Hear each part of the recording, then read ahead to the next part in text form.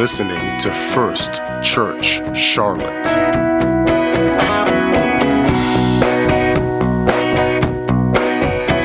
Read in John chapter number 4.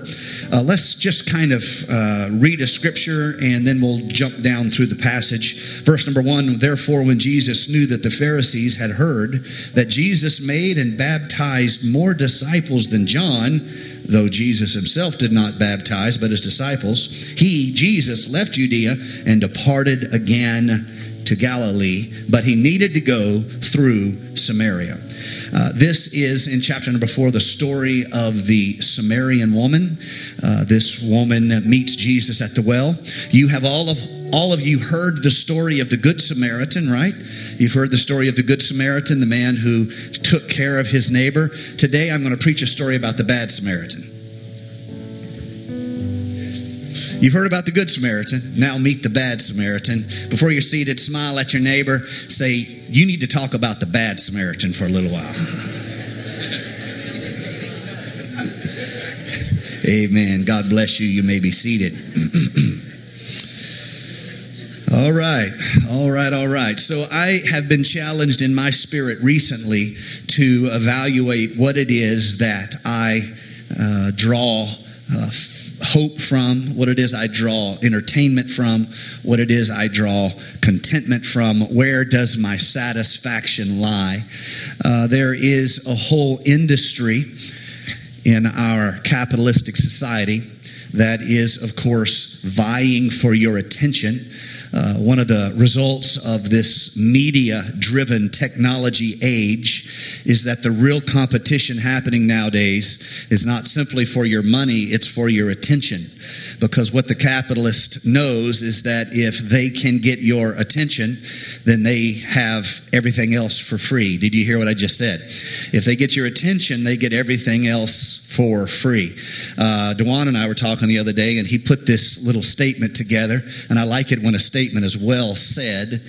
He said, in the church, we're in the people business, but we have to remind ourselves we're in the attention business. Before you get the people, you have to get the attention of the people. And so whether it is entertainment, whether it is various industries that are competing for us, our time, our money, our attention, everybody starts by trying to get your attention. And there are so many billions, literally billions of dollars that are being spent by nearly everyone who has a buck to make to try to get and to keep your attention. And as a church, we are also trying to get attention from people in our world. The difference is we don't want something from them, we want something for them. That's an important distinction to make. We don't simply want something from them, we want something for them.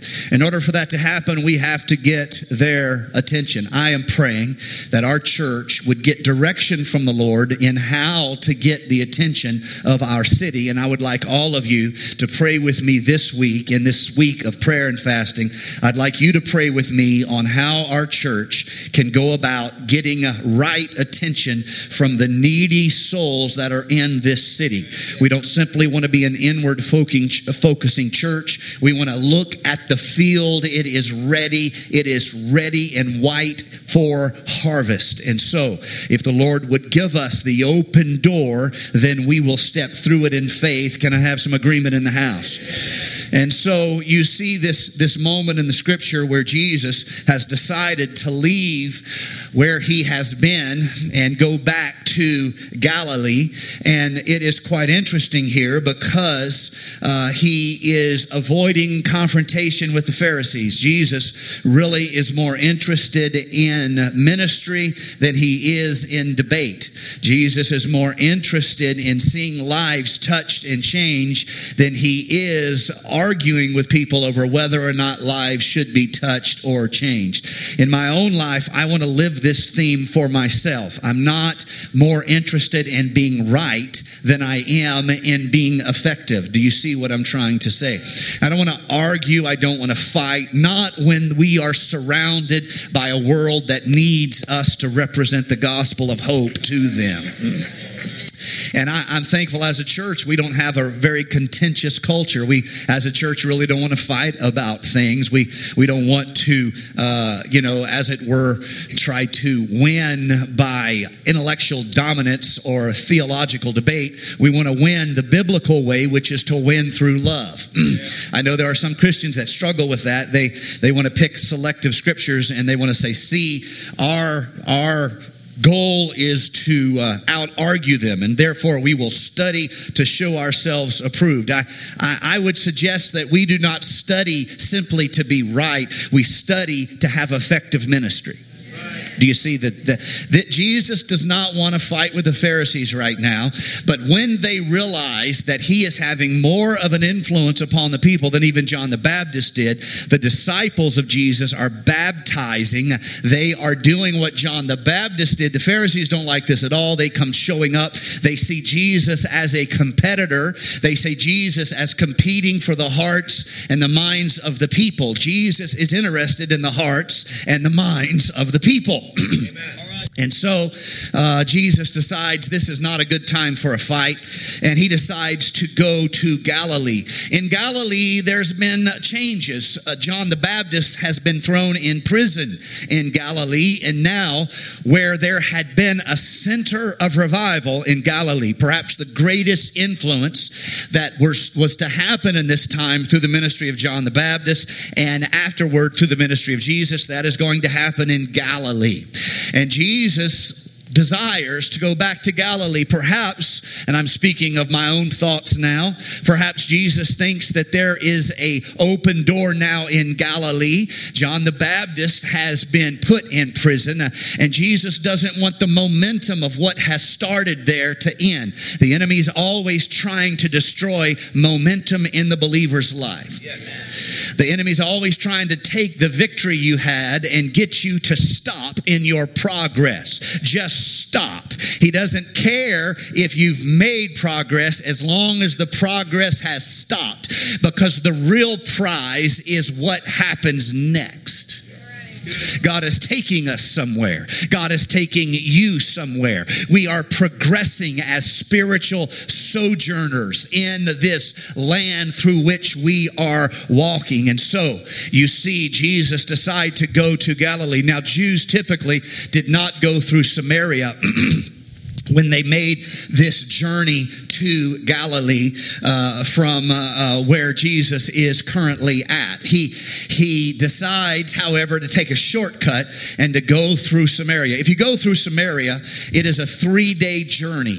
If you go around Samaria, as the proper Jews do, it is a 7-day journey, over twice as long. But most believing, zealous, righteous sons of Abraham would rather go twice as far as to commingle with those false doctrine, shameful Samaritans. Now, let me give you some insight into the Samaritans. You guys, many of you know this story, but it helps for all of us to be reminded. The Samaritans are the sons of Abraham. They are the sons of Jacob.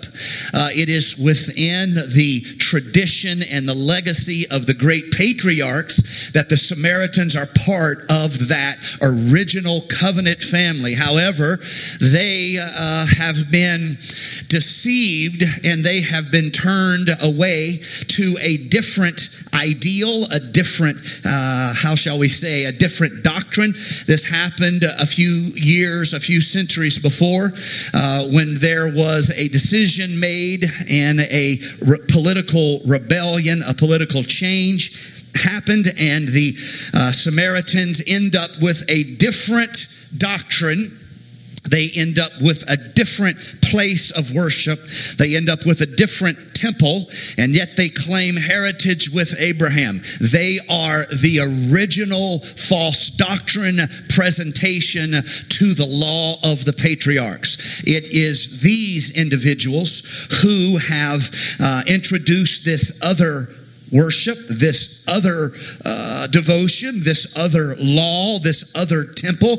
It is through this error that there comes a doctrinal distinction between the Jews and the Samaritans. Now, why does this matter? Well, the Jews come to hate, first of all, the false doctrine of the Samaritans. That would have been fine if it had ended there, but it's against human nature for us to have discipline of heart and separate our loathing of a false doctrine from our loathing of the people who are a part of that false doctrine. We are taught in the New Testament to be people of grace.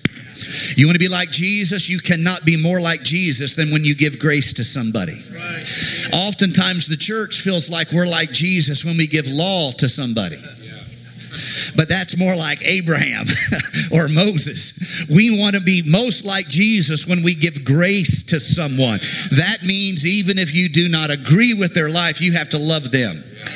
Even if you don't approve of their doctrine, you have to choose to see the good in them. You have to give grace to them. Why? Because if we do not, then we are like the unforgiving servant who, having been forgiven everything ourselves, cannot forgive the person who has aught or error or in some way has transgressed against us. Let me say it to all of us. First Church, let's give them grace. It does not weaken your truth to give anybody grace. It does not weaken your faith to give anybody grace. It does not weaken your testimony to give anybody grace. Nay, I say in a very King Jamesian manner, it strengthens your testimony to give somebody else grace.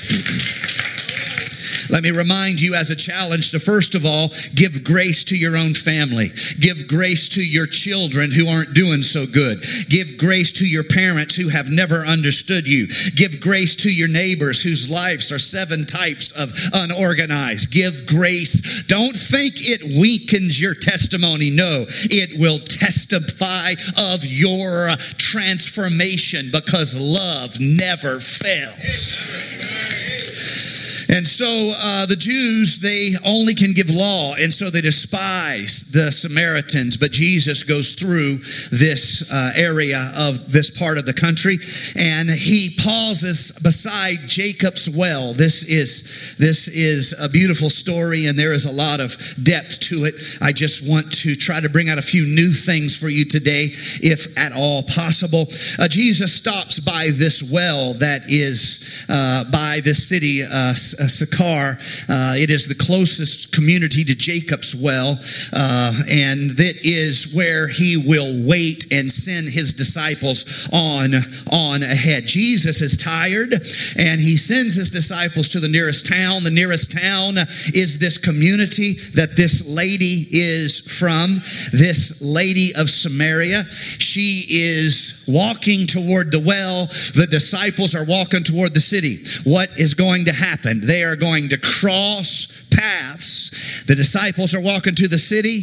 The lady is walking to the well. They cross paths. But being good Jewish men of excellent, upstanding character, they know better than to speak to a woman by herself. It is a breach of proper etiquette for any Jewish man to speak to a woman without her husband or father present. Do you see? It is a breach of etiquette. Jesus loves to break rules from time to time. And if you want to understand that in the scripture, I recently did a study of all the times where Jesus formally broke the rules. What's interesting is he does not break rules for the sake of the rules. He breaks rules to show that people matter more than the rules. That's a profound insight into the ministry of Jesus Christ. One of these traditions is that the Jewish man cannot speak to a woman without her husband being there. And so Jesus waits by the well, and this woman brings her empty water vessel in the heat of the day. It's probably around noon. It is in the heat of the day. This is when women do not carry water. It's probably the number one chore of women in this part of the world. All of you ladies are glad you have been set free from the chore of carrying water. But if you don't know what it's like, go get yourself a 5-gallon bucket. That's about the amount of water they carried. Fill it up with water and carry it around the neighborhood a few times. That would be a great insight into just how far the world has come. Can I get an amen from all the ladies in the house? Men didn't carry water. No, we had important things to do, like go to the marketplace and argue theology. And so here she comes carrying her water vessel, and she comes to this well, and she probably ignores Jesus, and she begins the process of drawing water, and Jesus speaks to her. This is an amazing thing because it goes against everything that is expected in this society. And Jesus says, give me a drink. Now the disciples, we see in verse number 8, they've gone to buy food. This woman says to him, how is it that you, being a Jew? The first thing I want to say is Jews don't talk to Samaritans. That's the point the woman wants to make. I know how these societies work. It seems that she wants to say, and we should not be talking to each other. Principle number 1, I'm a Samaritan, you are a Jew. Principle number 2, I am a man, and you are a man and I am a woman. So how is it you, being a Jew, ask me to drink a Samaritan woman? And she says to him, for Jews have no dealings with Samaritans. And Jesus says this to her, if you knew the gift of God and who it is who asks you to give me a drink, you would ask him and he would have given you living water. Somebody say living water. Excuse me, this is an important moment in Scripture. Do not rush past this. Jesus has asked her of water from the well. The water in the well varies in seasons and in times, but it probably was about 30 feet from the area where the top of the well was to where the water was. It could have been much more than that. It could have been as much as 60 feet, depending on seasons and water tables. But it was at least 30 feet. So imagine dipping a vessel in the water and then pulling hand over hand a 30 feet lift of that full water vessel. That is a lot of work. Again, if you don't believe that, you should try it for yourself. It is a lot of work. But once you get the water to the top of the well, you have sweet, sweet water, and that's a beautiful thing. You will be reminded, if you think about it, of what Isaiah said, and he said, with joy shall we draw water out of the wells of salvation. Isn't that a beautiful scripture? I love that scripture. But there's something different between a well and living water. When Jesus says living water, the woman does not hear it as though he is saying spiritual water. That is how we hear it. Why? It's because we know Jesus is speaking of the work, the completed work of his ministry, and he is going to give his Spirit to all who will receive it. And we know biblically, because we look back and we see with 20/20 vision, we can remind ourselves of John 7 verse 37, where on the last great day of the feast, Jesus cried out, if any man thirst, let him come unto me and drink. He that believeth on me, as the scripture hath said, out of his belly shall flow rivers of living water. But this spake he of the Spirit, which they that believe on him should receive, for the Holy Spirit was not yet given, because that Jesus was not yet glorified. So we read that with understanding. And when Jesus says living waters, we think Holy Spirit. Jesus says living waters, what do you think? Holy Spirit. Let me hear it a little better than that. Jesus says living waters, we think Holy Spirit. Okay, that's not what this woman thought. In this day, living waters is a spring. It's not a well. A well was considered dead water. And so in the terminology of the time, what Jesus is saying is, you would not ask me to give you from a well. You would ask me to give you from a stream, living water. Oh, hallelujah. My goodness, I wish I could preach here today. What is the difference in water in a well and living water? Well, honey, you have to work hard to get water out of a well, but you can dive into living water. You You don't have to work for living water. You don't have to throw a vessel deep and pull it hand over hand over hand. This is a picture of the difference between grace and the law. The law required you to strive. The law required you to work. The law required you to strain. And after you worked and after you worked and after you worked, then maybe if you were lucky, you would be given salvation. But grace is a different story. Grace is not salvation at the bottom of a well. Grace is living water. There is nothing I did to earn this. There is no work that is good enough for me to receive this. Grace is the gift of God. Oh, hallelujah. Somebody ought to shout some victory.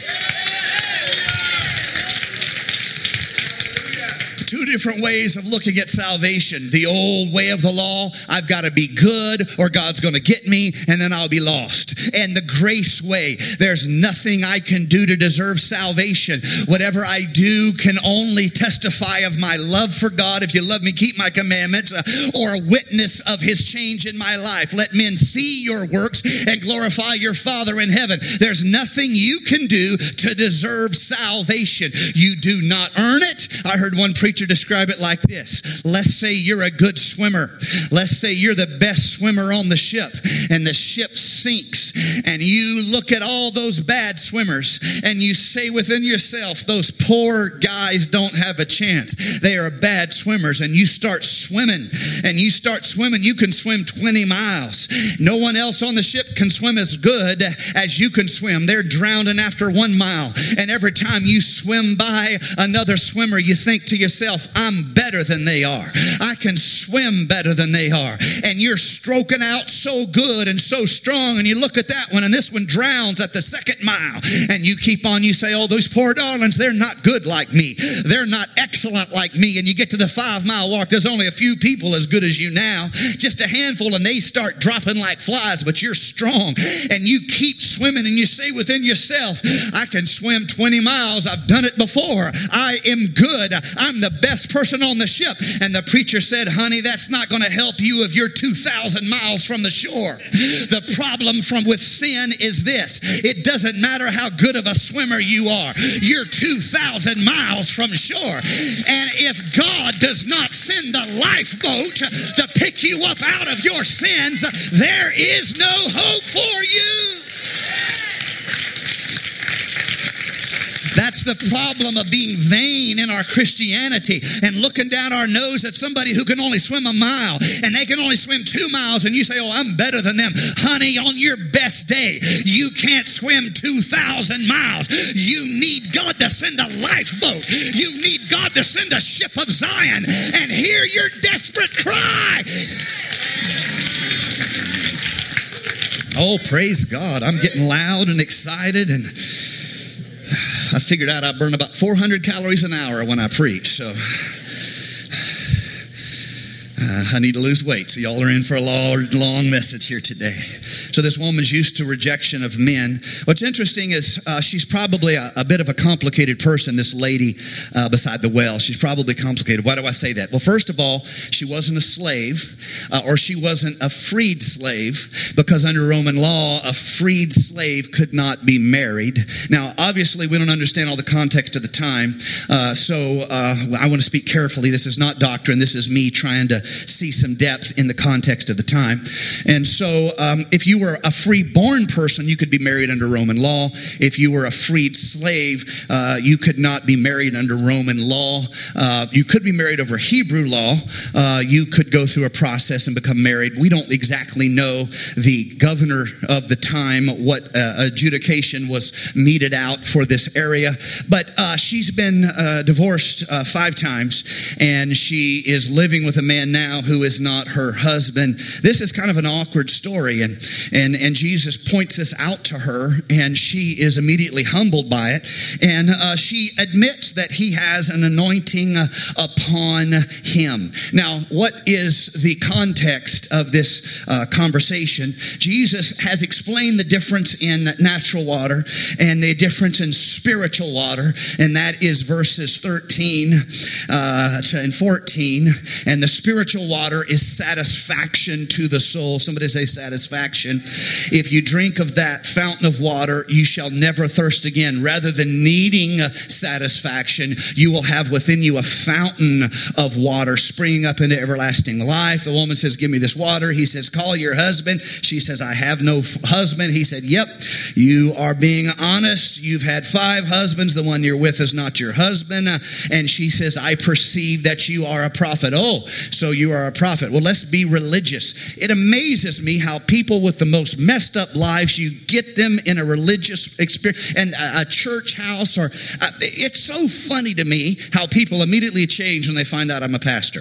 I quit telling people I'm a pastor because they immediately change. I can talk to somebody and they'll be all slouched down, gangster style. They'll be all talking and dropping every curse word you can talk about. And I say, hey, I'm Nathan Elms. I pastor First Church. And they're like, praise the Lord.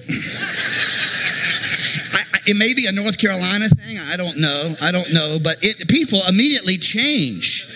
And they take on this whole demeanor that is not even who they are. I know, because I didn't tell them for 6 months, and now they get religious on me. And I'm just like, really? What do you think I am? I'm like, I'm not going to figure this out. I know who you are. And so the moment Jesus is perceived as a prophet, she gets religion, and she begins to discuss theology. Now, why do I say she's probably a complex person? I think this is a very strong-willed woman, like some of you guys. Very strong-willed woman. Why? She's been divorced 5 times. Now, under both Hebrew law and Roman law, it's quite difficult. It's quite difficult for a woman to divorce a man. A woman has to go through a temple system under Jewish, and it's difficult under Roman also. It's very easy for a man to divorce a woman in this time. In this time, a man can give a woman a letter. You burnt the toast. See ya. Boom. I tried that on my wife. She gave me a black eye. It does not work. Does not work. But in this time, it was very easy for a man to divorce a woman. It was pretty difficult for a woman to divorce a man. She had to show that he had not kept his duties. So, why do I say she's strong? 5 men have said, I am done with you. Holy moly. And has given her a letter of dismissal. And they're like, I just can't deal with you. She is a strong woman. She told him the truth about him 5 times. And not one of the 5 versions of him liked it. Okay, and so now she's just living with this guy in a concubinal relationship, which actually is a little bit more formal than we think of it in this particular time. The concubine relationship is more formal than it is now. Nowadays, if you have a concubine, that's just called adultery, and you will soon be in divorce court, just so you know if there was any questions about that. And so here she is. She is a strong woman, and I think you see this. Women did not talk theology. Women were not raised in the synagogue system, and they did not get educated in the same manner the boys did. They had a very different, and women were mostly silent in the synagogue, and thus you can see Paul's preference for that in the New Testament church. And so this is the world she's in, but she's a strong woman. Not only that, she's an intelligent woman. She's not willing just to sit there and, well, you just tell me whatever to think and I'll think it. She's done with that. She did that in her 20s, and then she was done with it. And she's like, no, I will think for myself. And she has explored theology. In the word she says, she explains the nuances of the difference. She really in a very effective, in a very concise manner, she cuts to the quick of the difference between the theology of the Jews and the theologies of the Samaritans. And this is shown here in this scripture. Your fathers worshipped on this mountain, and you Jews say that Jerusalem is the place where one ought to worship. There is a history here. Excuse me, Jacob dug this well here. Jacob built an altar here. It must be okay to worship here. Or Jacob would have been wrong to do it. But you Jews say you can't worship here. Just the Samaritans and Arab can worship here. You've got to go to Jerusalem to worship. She understands. She gets it. She is intelligent.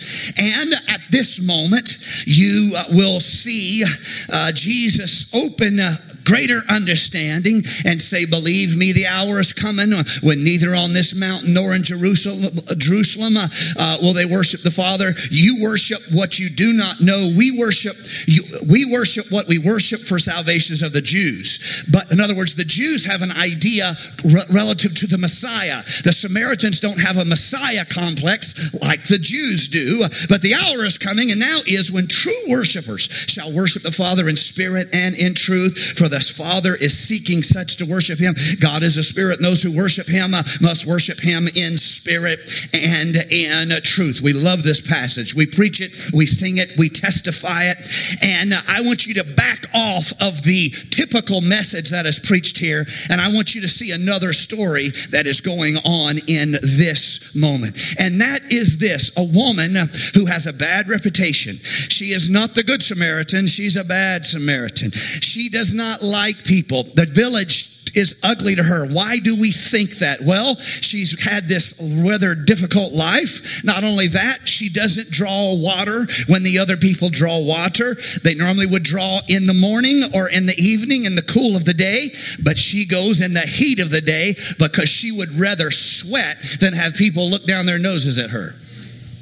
Isn't it interesting how many, if you ask people why they don't go to church, they never say doctrine. They always point out something that happened to them in the church. Isn't that amazing? It is, of course, much easier to believe in Jesus, he's perfect, than it is to believe in the church.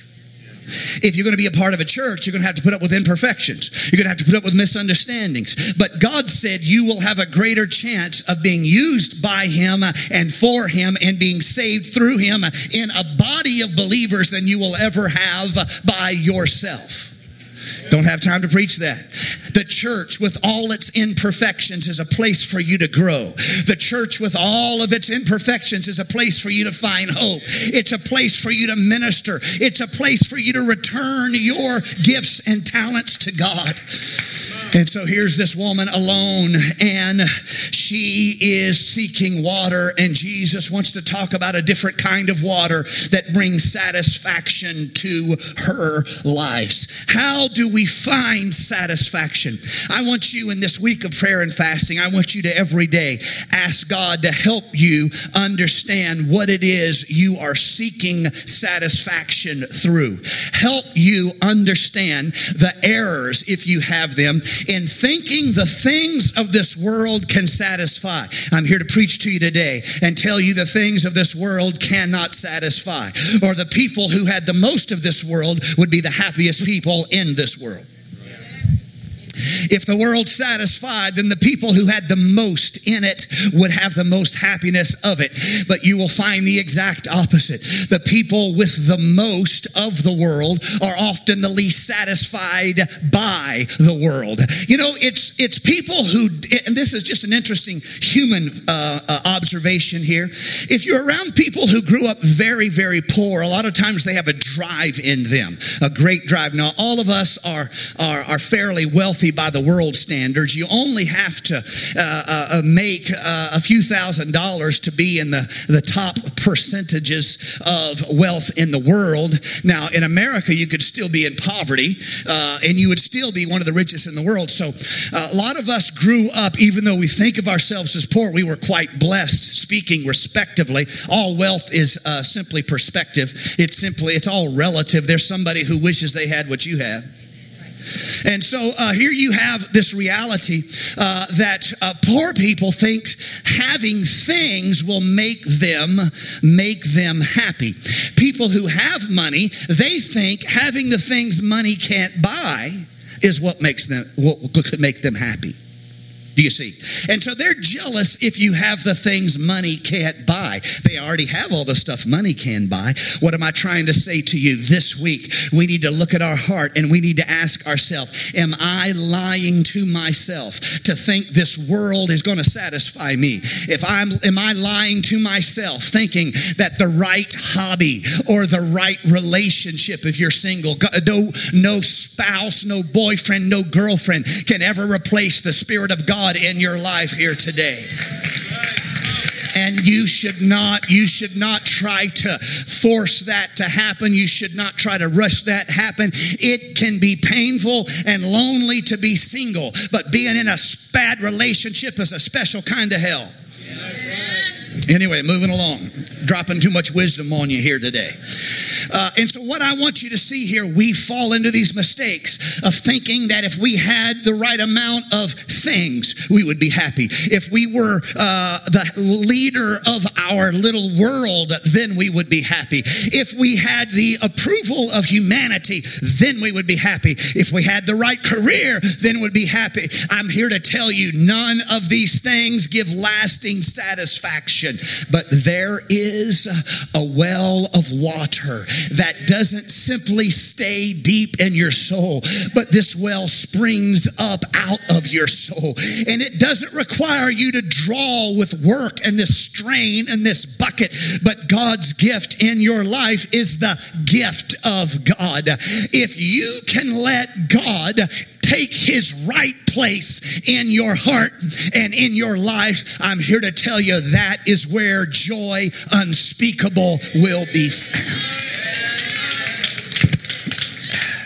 And so, Jesus, having ministered to this woman, says to her, I who speak to you am he. What are you saying, Jesus? He is saying, I am the Messiah. Now, I want you to see what happens. This woman then, in her shock and awe, kind of takes a step back, like, oh my goodness, this could be the Messiah. And at that moment, the disciples come back. And the first thing they're shocked by is that Jesus would talk to a woman like this. They are, at this point, very devout religious students. And they would not speak to this woman on the way to the town to buy food. And when they get back, they find Jesus doing what they were too spiritual to do. Isn't it amazing how... You know you're in a bad religious culture when God's not even welcome there. And so they're astonished. They marveled. That's the word the Bible used. But no one would challenge him. They knew better than to get him stirred up. This woman is so shocked, she leaves her water pot and she goes her way into the city and she begins to testify to the same community that she had been avoiding. And she says this, come see a man who told me all things I ever did. Could this be the Christ? And they went out to the city and they came to Jesus. Now, while this is going on, the disciples are trying to get him to eat, but Jesus is waiting on the people for the city. He is waiting for the people from the city to come. And he says, I have food to eat of which you do not know. And the disciples misunderstand. Did someone bring him a Big Mac and fries while we were in town at the store? We thought we were going to Chick-fil-A, and then someone brought him a Big Mac out here. And he says, my food is to do the will of God. Church, what satisfies us? What really satisfies us? I prayed about this over the last several years. What is really satisfying to us? And I went into my own heart and thought about moments where I have a dread because it's hard for me to do some particular part of ministry. And I began to hope and pray that God would change that in me. And I would begin to love doing what was a dread to me. Why? The most satisfying things in our life must be that we are able to be a part of the work of God. And the most satisfying opportunities to us should be that we are able to do the will of him who sent us. Then Jesus says to these disciples, let's talk about the harvest. Don't say that in 4 months or so, then there's going to be a harvest. I'm saying to you, the harvest is right now. It is right now. It is a spiritual thing. There is a revival that is coming. And while he's talking, the people from the village are walking toward him. It's about a mile walk. They're walking to where he is. And Jesus is saying to them, as the Samaritan Samaritans come, he says there's a harvest right now. I want you to see something. You know how we read that scripture? We read it like this. Today is the day of revival. There's a harvest now. Jesus wasn't talking to us. We're looking over the shoulder of history. Jesus is talking to his disciples. They're standing in Samaria, a place where no one cares if these people come to God. And Jesus takes his disciples to Samaria. They're better than everybody in Samaria. And Jesus says to them, there's a harvest right here, right now, among the very people Jesus is talking while the people of Samaria come. There's a harvest right now. And he says, this saying is true. One sows and another reaps. I sent you to reap that for which you have not labored. Others have labored and you have entered into their labors. You know what he's doing here? In my own understanding, he is identifying a revival that's about to happen in Samaria with the tradition that goes all the way back to these people being the children of Jacob. Yes, they don't believe the same now. Yes, they're in error now. Yes, they're in false doctrine now, but we're going to reap where we have not sowed. Granted in Charlotte, Lord Jesus, I pray. Granted in this area, I pray, Lord Jesus. And so I want to read the next verse, which I have never heard read in any message preached on the woman from Samaria. And many of the Samaritans of that city believed in him because of the word of the woman who testified, he told me all things that I ever did. And when the Samaritans came to him, the revival that was there right then, they asked him to stay. And many believed because of his word. And they said to the woman, now we believe. This is an interesting insight into human nature. Not because of what you said, but because we heard for ourselves. People are never going to give you credit for the good work that you do. That's right. They weren't having revival till she came into the town telling them a testimony, but they don't want to give her credit. They want to take their own credit for revival. People are just, it's human nature. You can't do anything with it, right?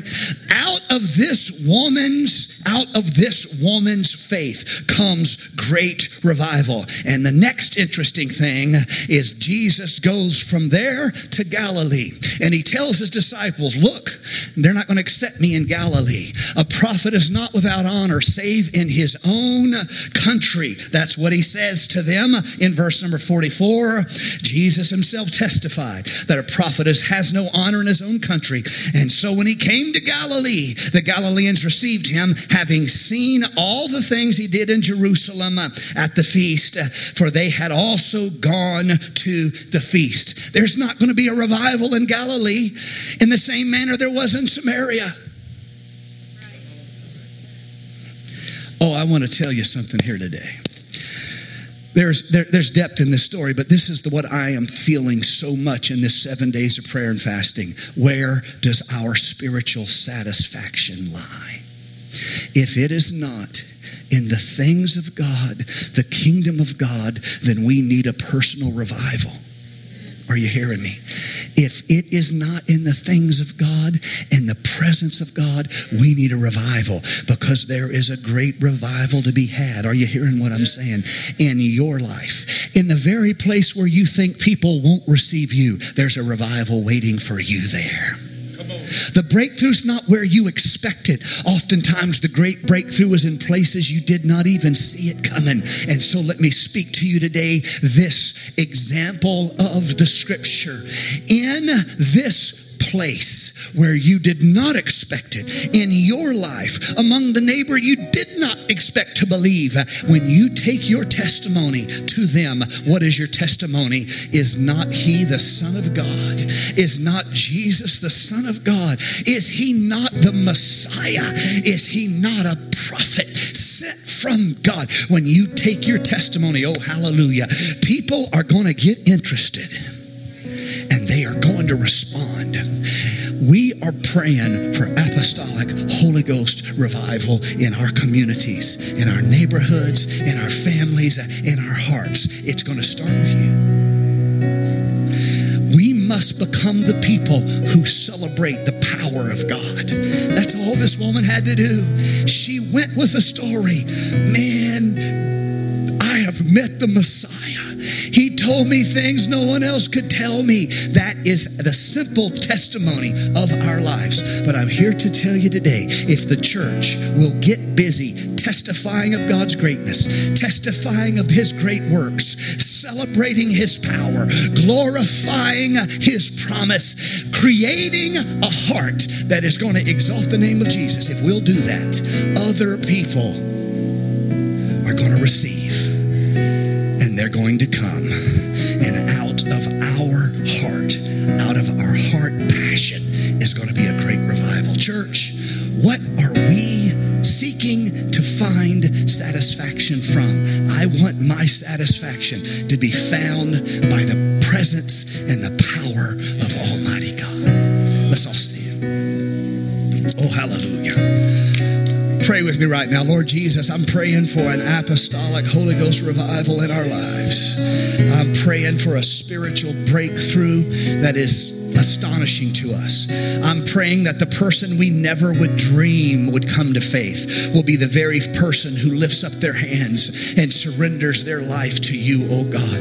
I'm praying as a church that we would celebrate, exalt, and glorify you in such a manner that we don't have time to fight over it. We simply celebrate it, and hungry hearts are drawn to you.